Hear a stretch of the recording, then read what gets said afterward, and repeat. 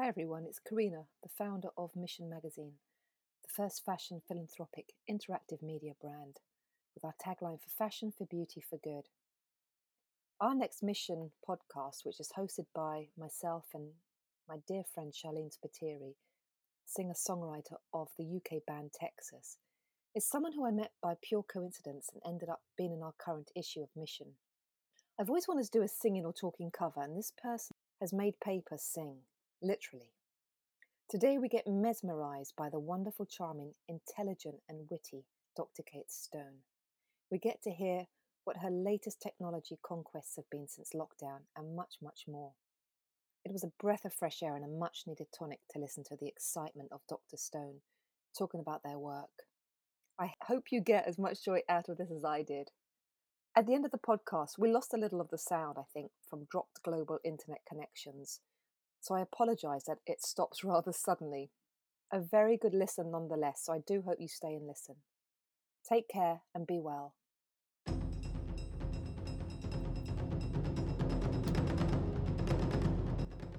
As I've got to tell you, I'm feeling very smug at this moment in time because we've got a PhD in physics and microelectronics coming on, and she cannot get on. Therefore, I'm feeling very proud of myself.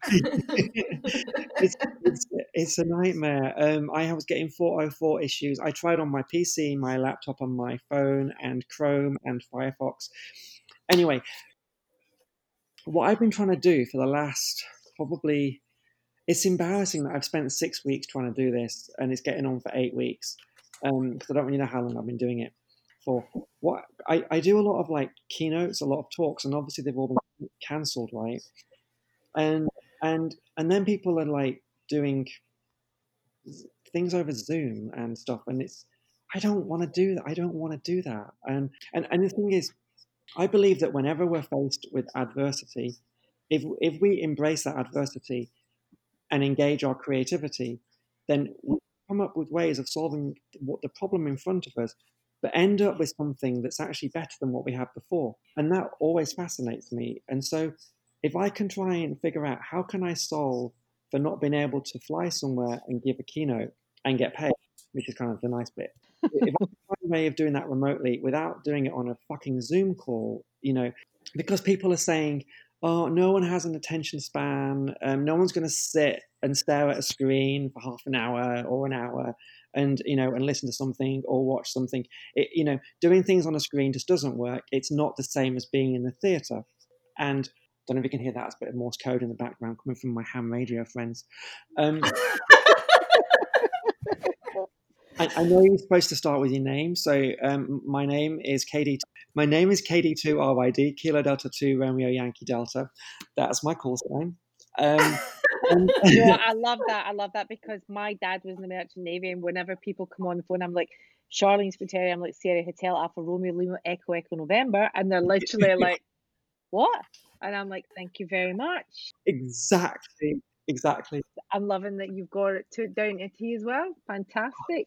That's a whole nother story, but maybe I'll tell that later. But it's been the best thing that's happened during COVID has been my ham radio.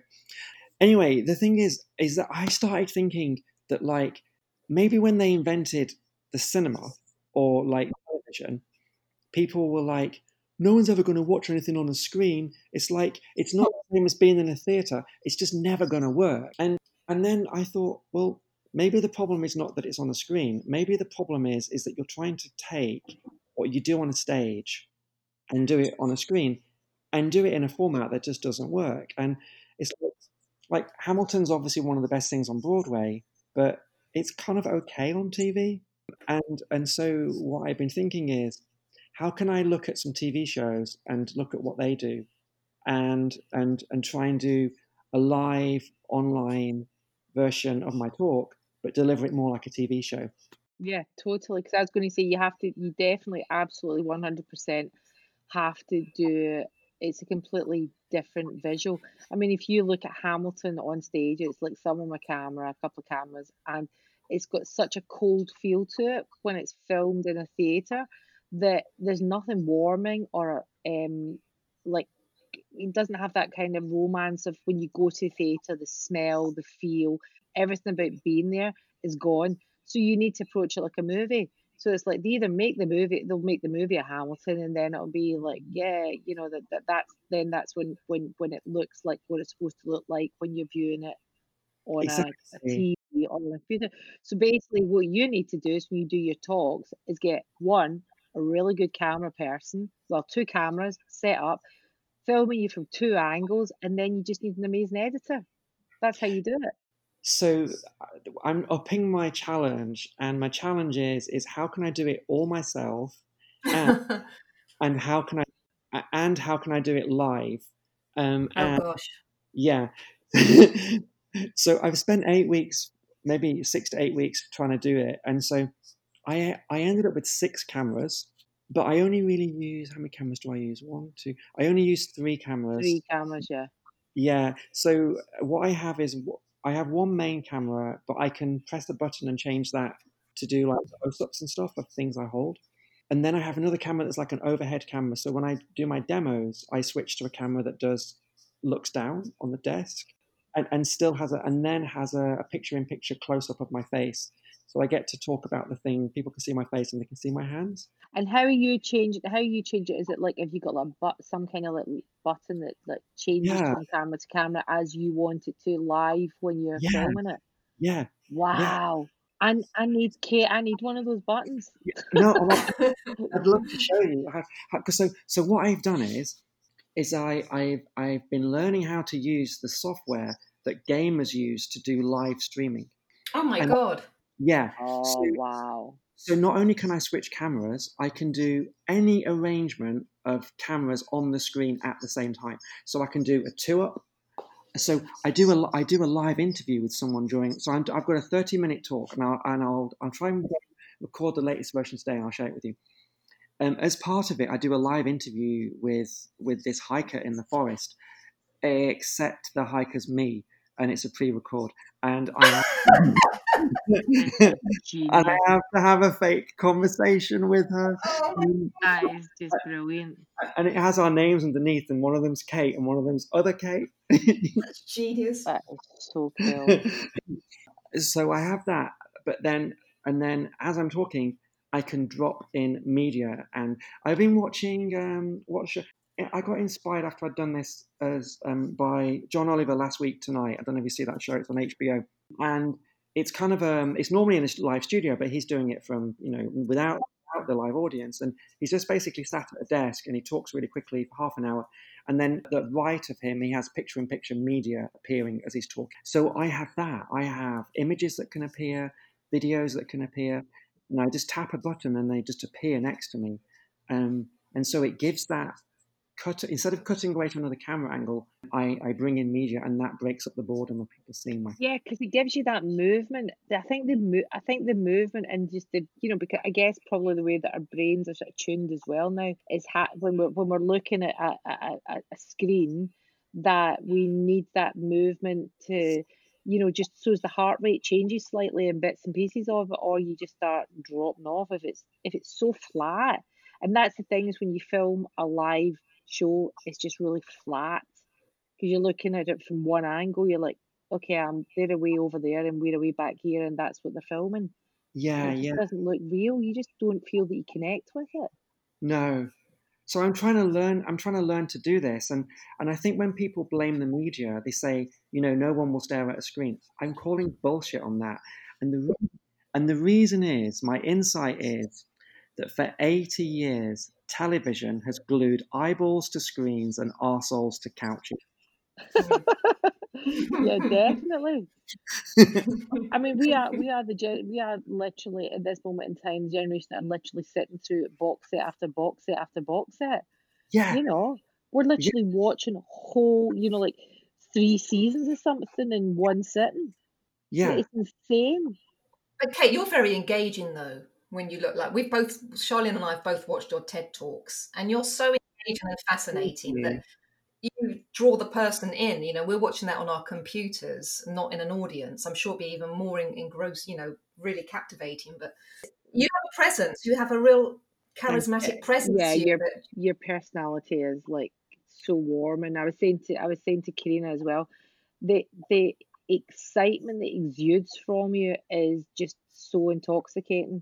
You know, it was just really like amazing. Just I love that you've made this happen, and but you're still so excited by it, because Yeah. that's you know, that's just fantastic to see, because you know you get, the more you get excited, the more I felt I was getting excited. I was going, yeah, this is fantastic, this is brilliant. And do you know what one of my questions is? I love your inventive mind. Have you been working on anything new since lockdown? Have you been busy? That's one of my questions. That is a good question, though. So, really, it has been. How can I do what I do on a stage and do it through screen? That really it is, and it is, and it is the key insight of, like I say, TV glues eyeballs to screens and arseholes to couches. That is insight number one, and insight number two is, in the same way as GarageBand for music and Photoshop for photography, put the tools in the hands of people on a computer to do this stuff. The tools that gamers use to live stream gives us the ability to do what CNN or BBC or HBO do on a live show. We can now have on our own computer, and so the combination of tools, and instead of trying to recreate what I do on stage, think of the story you're trying to tell. Look at a TV show that tells that story well, whether it's the Great British Bake Off or fucking Love Island or whatever it is. Steal that format and tell your story through the format. Don't let the format be the story. Let the story be the story. And I'm not saying I've cracked it, but my obsession is how can I get somewhere towards doing a great job of doing that. That's what I want to do. But the you know the set the mindset that you've got on it is exactly right, and that's, you know, you'll improve and improve on that. You know, it's like, for instance, when we making an album, you're still playing the instruments and you're still making a record, but it's the same song as you'll perform live. But when you play it live, it's different. You know, it's like it's a different mindset of how you do the same thing, because you know you are doing the same thing, but you're doing it in a very different way. Yeah, and that is why I want to figure out how to do this live, because a lot of people can make a video and put it through post production and get someone really good to help. But how can I take the energy that you get from live and put that through the screen live, with all of the risk that comes of everything that could go wrong? Because I think the thing about live is shit can go wrong, and that creates energy that an audience can feel. Yeah, that's what makes the show. I mean, that is the things, like when you walk out on a stage, the only the first moment that you walk onto the stage is the only moment that it's yours. But then it becomes like a baton back and forth between you and the audience, of the energy that goes between the two, because certain things happen that then suddenly you go off on a tangent onto something else. I mean, do you do that on your live talks? Do you suddenly hear something, or someone else, that something happens in the audience that suddenly hit, hits you and you're like off on another tangent? Yeah, no, exactly. Because normally when I do a talk, apart from the second TED talk, I couldn't do this. The first one I did it more, but most of my talks, which are usually like 20 minutes to an hour, or I've done one that was an hour and a half. Gosh. Yeah, that was one of my favorite ones.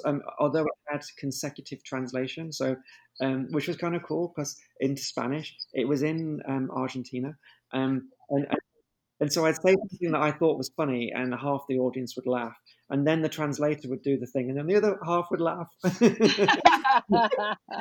which was kind of cool. But normally I just freestyle. So normally I have no slides. I have my demos. I just feel the energy from the audience, and I just see where it goes. And I just freestyle, which is kind of cool. But the thing is, though, now trying to do this live over the computer, I've had to go the totally opposite way, and the whole thing is scripted. I've downloaded software for auto cue, and it's awful that I have to do this, but I have to read the whole thing. But I'm trying to do it in a way that still seems natural. So I'm trying to let the auto cue stimulate me to say the sentences I would have said anyway, and try and deliver the same way. And the reason is, I've done this thing where certain key phrases, because I think I have a little bit of an accent and I mumble a little bit, so maybe people don't understand what I'm saying sometimes. And maybe sometimes I deliver a phrase that's incongruent with the context and what someone might have expected, which is what makes something interesting. When someone says something unexpected, it makes it interesting, but it also means you might not quite understand it. So there's certain key phrases every once a paragraph, the words come out of my mouth as text and grow up and come up the screen and land at the top of the screen and sit there and then dissolve and then float up like smoke. Because I kind of wanted it to be as if I was blowing smoke rings and people could read the words. Wow. So I that took me a week or more, to be honest, to create that text. And I've created them as overlay videos with transparent backgrounds. And I had to learn to use After Effects. So I did that in After Effects. And so when I'm speaking in my auto cue, it has cues to tell me what button to press. So in a certain point, I have to press F7 or F8. And when I press that, it starts a countdown. Kate, I have a question. All these things that you're discovering and making, were they on a long list that you've been trying to get to for ages, and having lockdown has allowed you the time? Or are you just organically thinking, I want to do this? Or what about this? And what about that? Yeah, organic. Option B. Wow. So always Option B, amazing. Yeah. So you'll start figuring something out. Yeah. I'm like, I want to deliver a talk online live. I want whatever image comes into my head, I want to be able to press a button and it appears on the screen. And I want people to see the words coming out my mouth. Not all the words, some of the words. And I want it to be engaging like a TV show. And so, it's taken me a month or more to pull all the bits together. It's probably not great yet or coherent yet because it's fucking difficult to get all these bits together and to figure out how one person films it, delivers it, produces it, directs it, writes it, and does it live. It was kind of hard. Can change everything.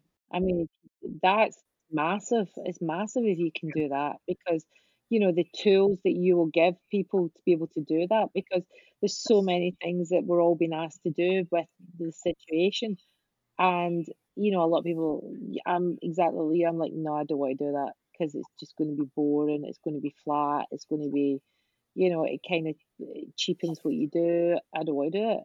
And it's just that could change everything, because then it does become like, it becomes something completely new, because the energy that you have, you'll be editing live, like, and creatively that's something amazing, because your timing, your own timing is like, we all get our own timing. It's like if you're in charge of that, it's like for instance, us going in and making a video, and then we have to sit in an editing suite with an editor, but sometimes they don't get the track, or they don't. So you're going, oh well, take that bit out and use that bit because you know what's been filmed, but you're going to do that literally there and then, live, running live, and you're editing your own work straight away.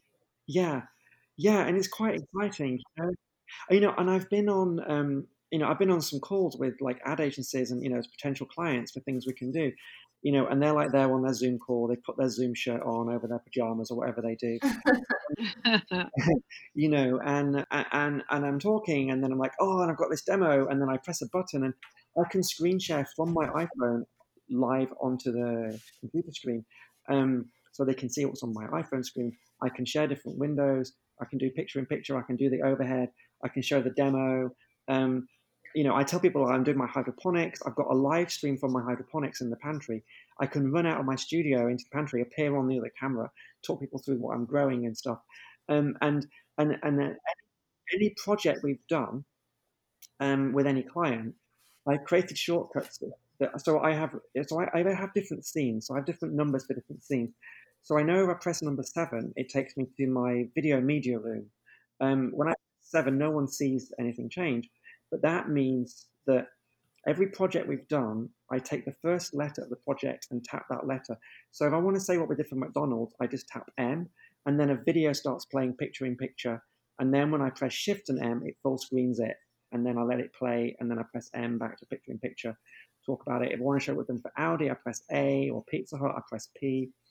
And that way, Amazing. just drop anything in instantly when I think of it. I want it to be that spontaneous, and people's jaws drop, which is kind of funny. Do you know what I love as well? The bubbles with the words that of your speech made me think of the hard of hearing can be involved in this as well, which I think is brilliant to have it just for everybody that can be part of this, which is a new way, I think, of engaging with people, the way you've done it, designed it. Yeah, and I'm just trying to explore it. And again, I'm not going to say it like if I shout, it's like, oh my God, I've totally nailed it. But it's more the main thing is just thinking, don't blame the screen, blame the format and blame the way you're trying to tell a story, in the way you used to do it. And I mean, clearly, what you do on stage is totally different to a music video. It's like, of course, they had to invent that way of doing music videos.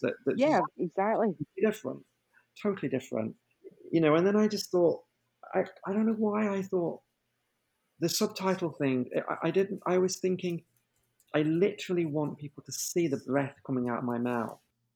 I've not seen anyone do that. I'm just imagining what do you call it? The what's the character in Alice in Wonderland? When he's smoking and then the words come out in like smoke, like because you said the smoke rings. Remember, all the words come out his mouth and it goes into the like. Oh yeah, that's what I'm like. Yeah, and you would be so like drawn in if you saw that as well. Yeah, and then I post-rationalized it by sort of saying, well, if I just put subtitles across the bottom, people are going to notice those probably at the moment they fade out. And, I didn't do it for that reason, but post-rationalizing it, I was like, if the people are watching my mouth as I speak, so if the words come out of my mouth, they're going to see the words, their eye's going to follow it up the screen, then they're going to read it. And it kind of makes more sense.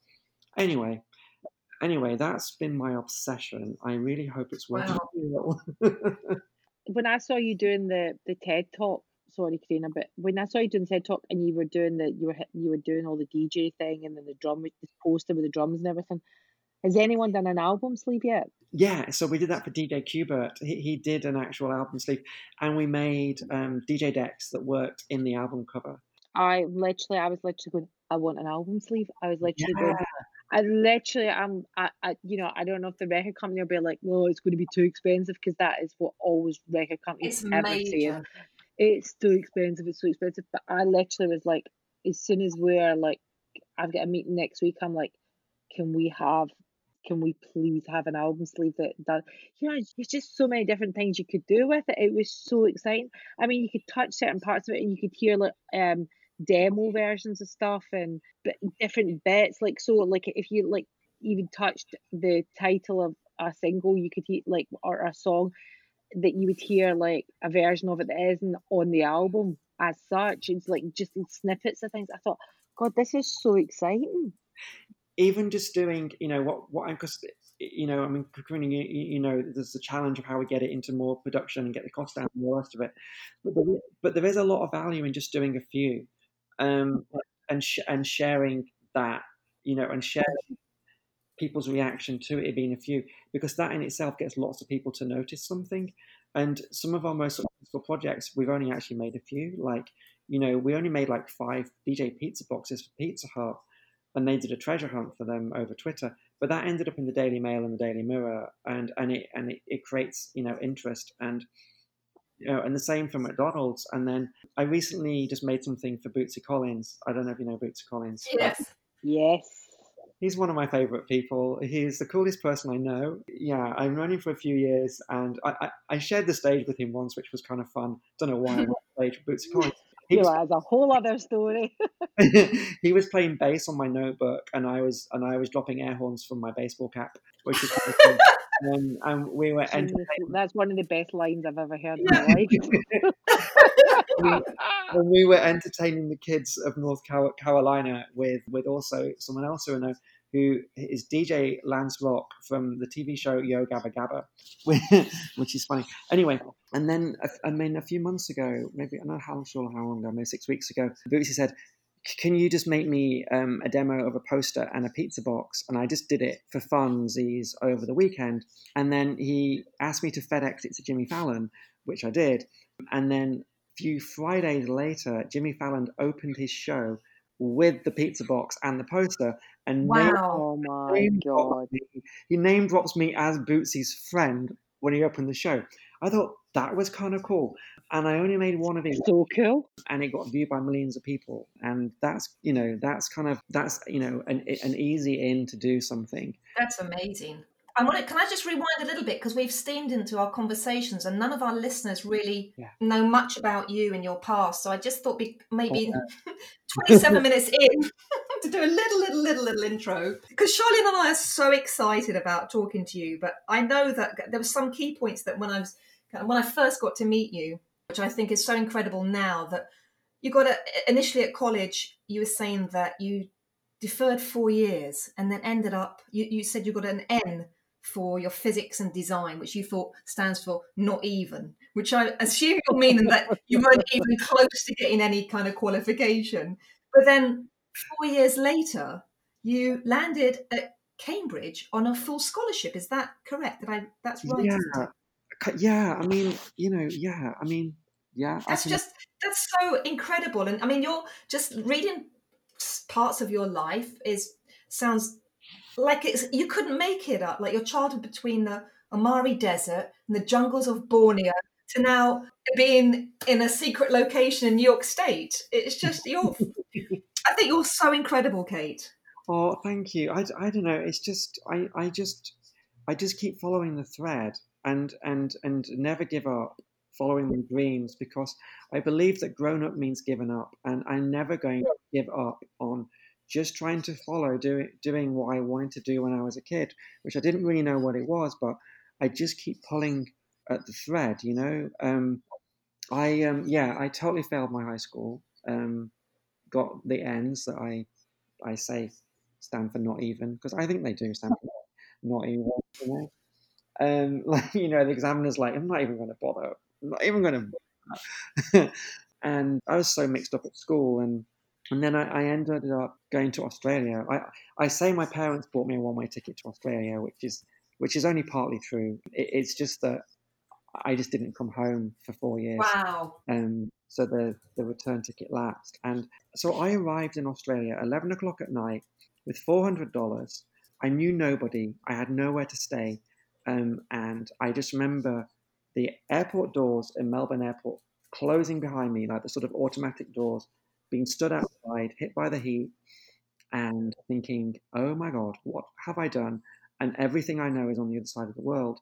You know, and I just sort of just slowly found my feet, and I worked in factories and warehouses, and then moved on to working in farms, and ended up working on a 120,000 acre sheep farm in far western New South Wales.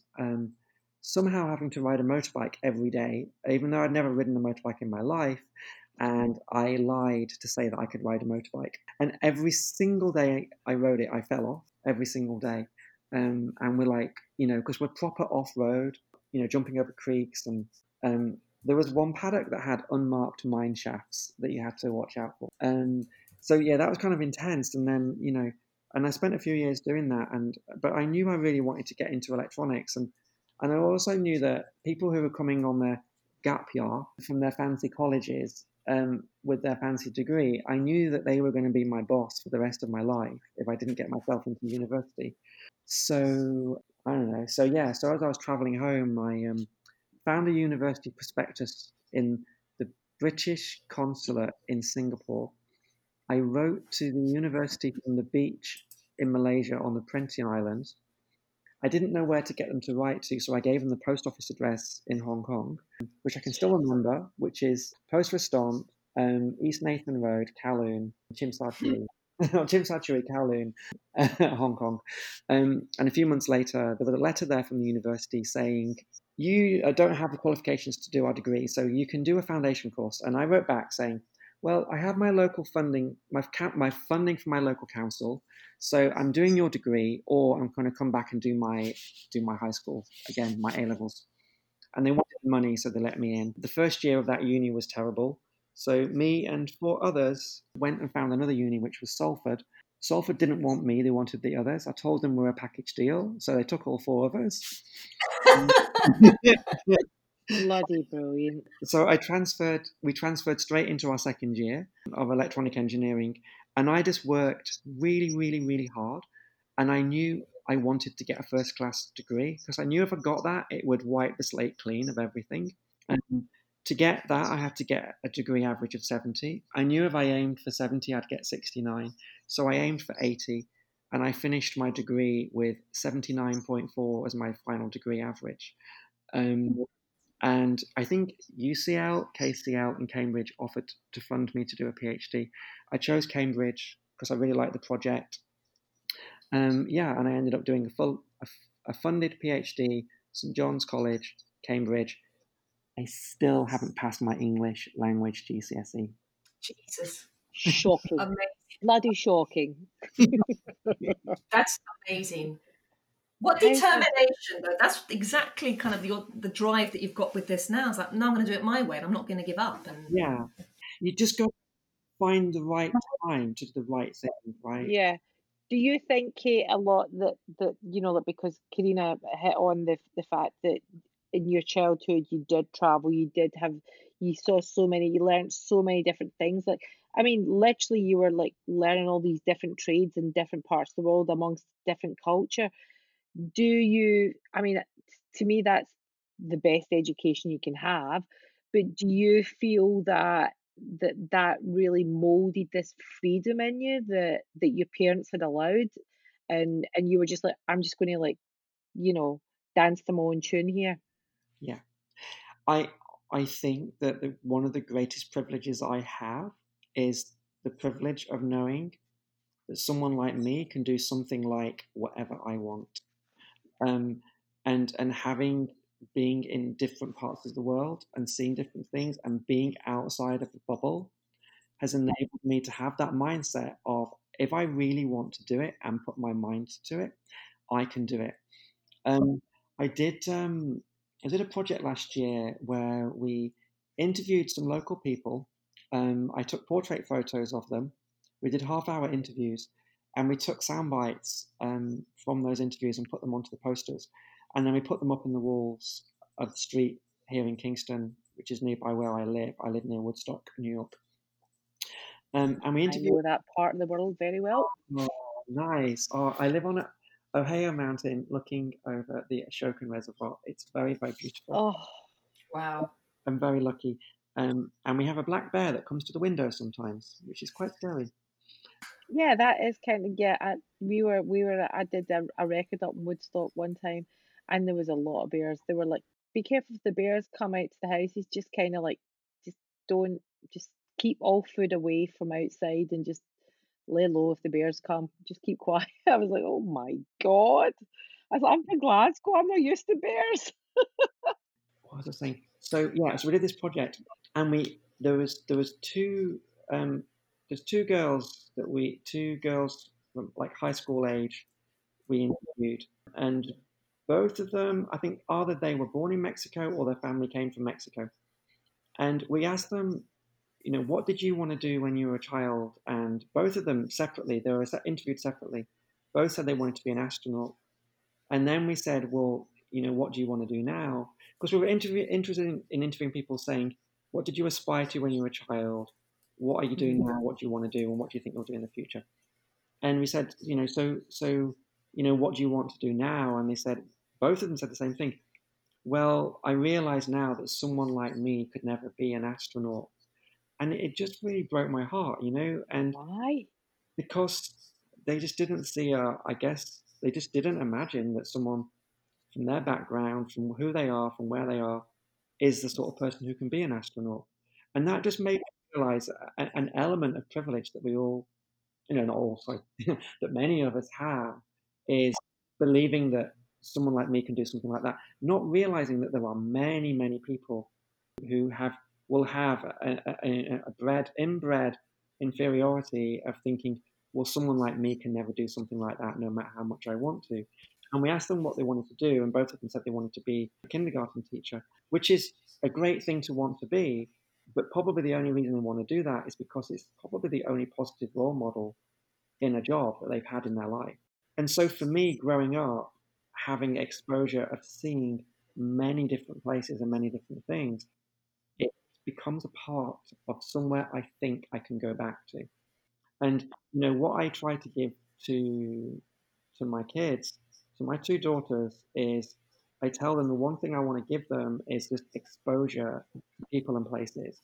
And, and beyond that, it's up to them. And so something that I believe that our mind is made out of two halves. One half is in our head and body. The other half of our mind is our environment. And I call it an inner mind and an outer mind. And the inner mind and outer mind are connected together via our five known senses. So sight, smell, taste, sound, and touch. And so I believe that our environment is actually our mind. And if you say to someone where they have their best idea, they will tell you a place, in the shower, a pencil, going on a walk, or whatever it might be. Most people have a place where they think. And so if we use our environment to think, how can it not be part of our mind? And once I realized that our environment is our mind, to expand your mind, all you have to do is travel. All you have to do is go. All you have to do is have been somewhere else. Because everywhere you've been, every journey you've taken, everything you've touched, everything you've seen, every person you've met, all becomes part of who you are and becomes part of your mind. Once you realize that, it's really hard to unsee it. And once you realize your environment is your mind, two people in the same environment, it means their minds overlap and it means that they are partly the same person. It means we are all one person because we're all sharing the same outer mind. And so this is something that I believe in a lot. And I believe that, for me being in Australia and all my travels was all expanding part of my mind. And it's somewhere you can always go back to. And it's something you can always think. And someone who hasn't traveled is literally small minded. Someone who thinks they can do things without having been anywhere and experienced everyone is literally big headed because they believe everything about who they are is only in their head. And we have to recognize that who we are is mostly outside our own. That's a great, actually, mindset to have. I think I totally agree. I mean, 100% agree with you. I just think absolutely. I think traveling is everything because, like we were saying, I grew up. My dad was in the Merchant Navy, and we traveled as kids. We were taken all over the world, and I don't think I would be the person that I am now if I hadn't traveled so much. Definitely, because I literally thought the sky was the limit. I was literally, I could just of all the different things that educated me throughout my life from a young age. It's so important. My dad was in the Merchant Navy, and then he became an engineer for Shell, and so then he worked for Shell in Oman and Shell in Brunei. Because my dad was in oil as well. My dad was literally worked for Denims in Merchant Navy and was travelled all over as well, in America mostly. And then he went to Saudi Tug. So it's like really weird that you say that, but that was my youth as well. Travelled. We would go away when my dad was on the ship and the summer holidays. We'd be taken to all these different places and meet all these different people. And you would have to, I think there's a lot to be said as well, that when you're put into different environments and you need to mix instantly as a youngster has a lot to do with who you become as an adult. Yeah, it's such an important thing. That's why I believe it is our mind. And once you've been there, you can go back. Once you've dealt with something, you can do it again. And I really do think that expanding your mind is all about travel. It's all about going to places. I think what's also really interesting is it's embedded in a lot of our language. So, if someone moves things around on your desk and you go down to your desk the next day and then that happens a few days in a row, you will say, "Who's messing with my mind?" You literally say that your environment is your mind. Karina, you said it's an interesting mindset, and I believe that a mindset is like a stage set. Your mindset is the set of things that are around you. And in that case, you can actually curate your mind. If you recognize your environment is your mind, that is why you have to make your bed and tidy your room, because it is your mind, and it is an indication of the state of your mind. And it makes, you can feel uncomfortable and unsettled because of how things are organized or not organized in your environment. Having a little anecdote, which is from the forest, if I may. I started to think that I love hiking, and I started to think that when I'm hiking through the forest, that I started to imagine that I'm the needle on a record, right? And that the trail is the groove of the record. And that as I walk down the trail and duck under branches, step over the stones, skip, through the water in the creek, or whatever, or listen out for, oh my gosh, is that a bear, or whatever. That all of that friction that's created, it stimulates thoughts in my mind. So whatever thoughts I'm having are sort of modified by that journey. And so the trail is the groove on the record. I'm the needle, and every thought that I have is the music that's in my mind. And then that made me think, if you don't like the music in your mind, change the fucking record, and curate the journeys that you take to work. Like the journey you take to work is so important to curate, like you need the right journey, the right distance from work, the people that are around you, the objects that you have, where you live, where you sleep, all of those things are all part of your mind, and you need to curate that. And then it made me think about designing products, right? If when we design an object, a space, or a journey, we're actually designing the inside of people's minds. And if we don't think about that when we design a school, we're designing the minds of our children by inappropriately designing a school. When you think about how you design a prison or a workplace or like anything, like we have to recognize that we're actually designing people's minds, and think about that when we create any place, object, or journey. At last Christmas, when I was back in the UK, my brother was reading a book about shifting your mindset, saying there's two types. One that's got the set mindset that you'll never change, and one that has this mindset that is always intriguing, questioning things, open to learn new things, which made me, that's what I've been rereading since I've been in lockdown. And it's fascinating how the mind works and how you can retrain it and rewire it if you want to. Yeah, but factor in that half of your mind is your environment. So as difficult as it is to change the mind and what's in your head and your brain and how you feel with all of those chemicals and things that get you down and get you depressed, and then we take drugs to try and affect our mind, to try and was thinking those things and all the rest of it. Whilst that may be necessary some of the time, the best thing is to change your physical environment, change the people around you, the journeys you take, the objects around you.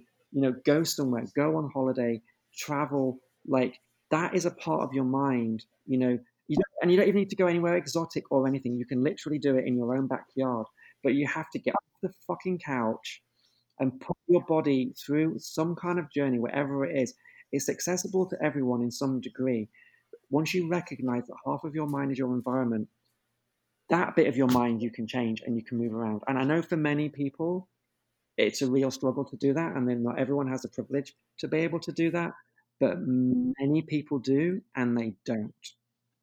Yeah, there's many people that is the sad thing, is there are many people that do have the opportunity to do it and they don't. The Yes. simplicity even of being in your own home, going from room to room and the environment changing within, like, making your home something that does, like, because you spoke there when you were talking about the groove, the path is the groove, and you bend, you go under, you move under a branch, but that's a rhythm. So you're creating a rhythm within the groove as well, which the environment is surrounding you. I mean, it's all because I've always said that music is like a heartbeat, and that's when you can plug into the breath and the rhythm at a moment in time, and that's what makes a hit record when people get the opportunity to hear it, because that's when they think, I know this sound, I know this I know this beat, I know this rhythm, and that's when everyone's like, oh, I love that record, because it's something that it's like a euphoric feeling that people have, that the music hits them, and then like they say that people with Alzheimer's, that music is the one thing that can literally change their mood instantly, where because it can bring back so many memories and a lot of things for them. So that is about an environment, and it is about exactly what you said. It's the whole concept is it's massive, but it's amazingly interesting, and it is. We're sitting here going, it's a really simple thing to do, but it is just getting people to go, right, come on, go and do it. Just do it, because we are in this day and age, we are lazy sometimes. We're really lazy. We are. I know I am. I know I am. I am as well. We cannot let ourselves believe that the physicality of our body limits our mind.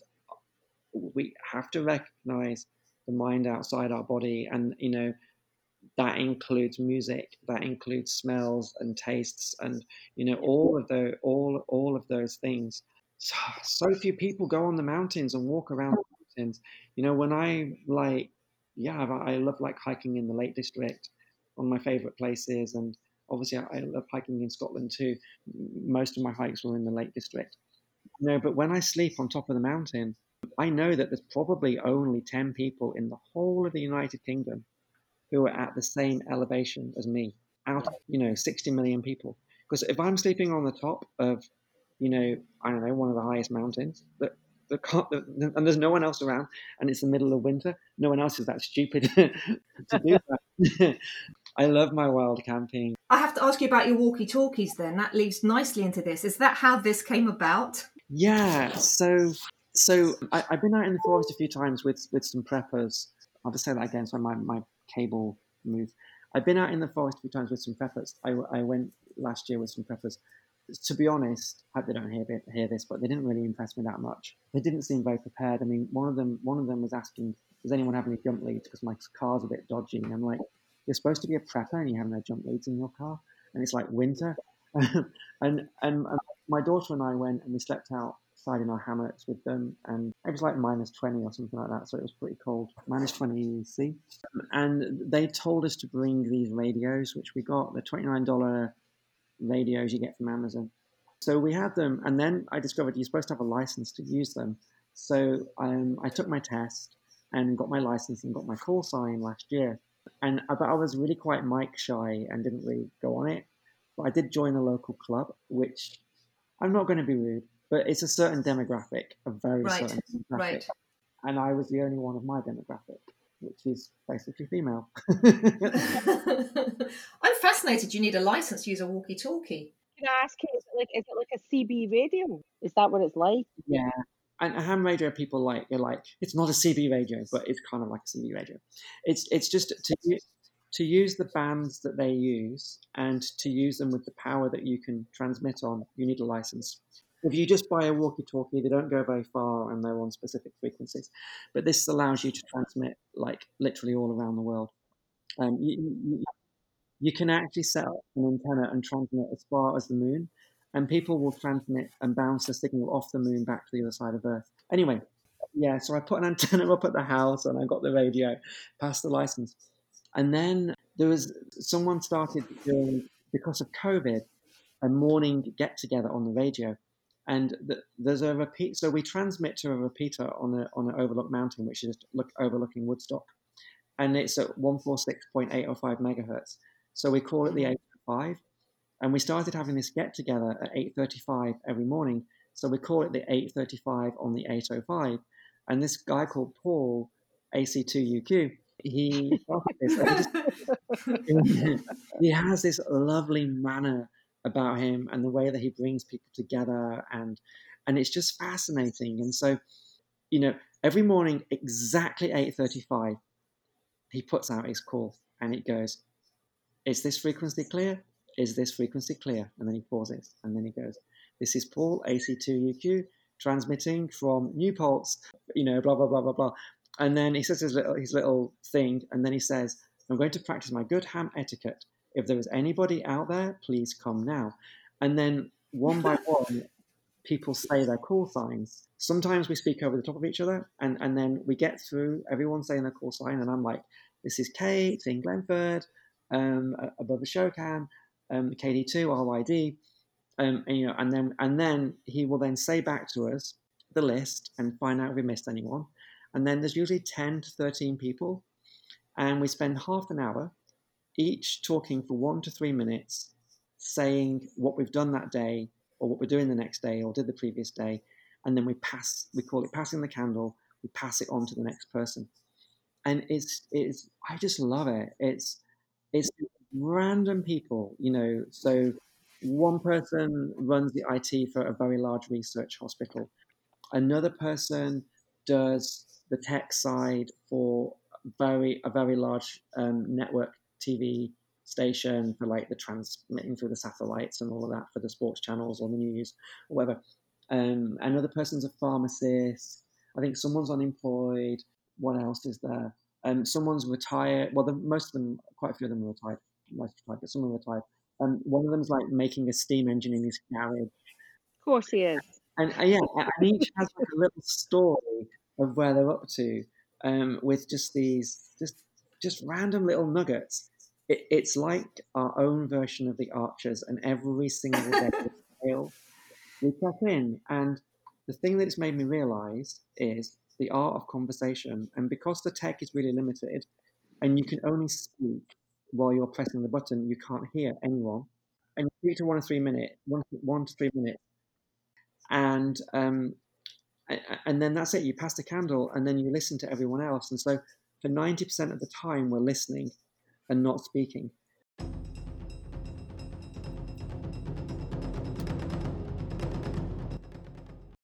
I hope you all got very excited listening to that podcast. If you want to read more of our interview with Dr. Stone and support us, you can get a copy on our website at missionmag.org. You can either download the digital copy for $12. Honestly, it's a real bargain because it's interactive. It's 474 pages of fantastic content. Or you can get a hard copy, which is on newsstands, also on missionmag.org, and you can get that delivered. But it's $15 in America and £10 in the UK and €10 in Europe. Up next is also someone we featured in this current issue. They have quite an interesting past. He was living in New York and at the start of Stonewall protests, and has been supporting the LGBTQIA+ rights and donating to those causes for quite some decades. We're really honoured to be able to speak to someone who has seen so much change towards the LGBTQIA+ community, and then perhaps none at all. Please tune in next time as we speak to native New Yorker Owen Levy. Take good care, everyone. We are all going through such a crappy time, so be kind to each other. Thank you. Bye-bye.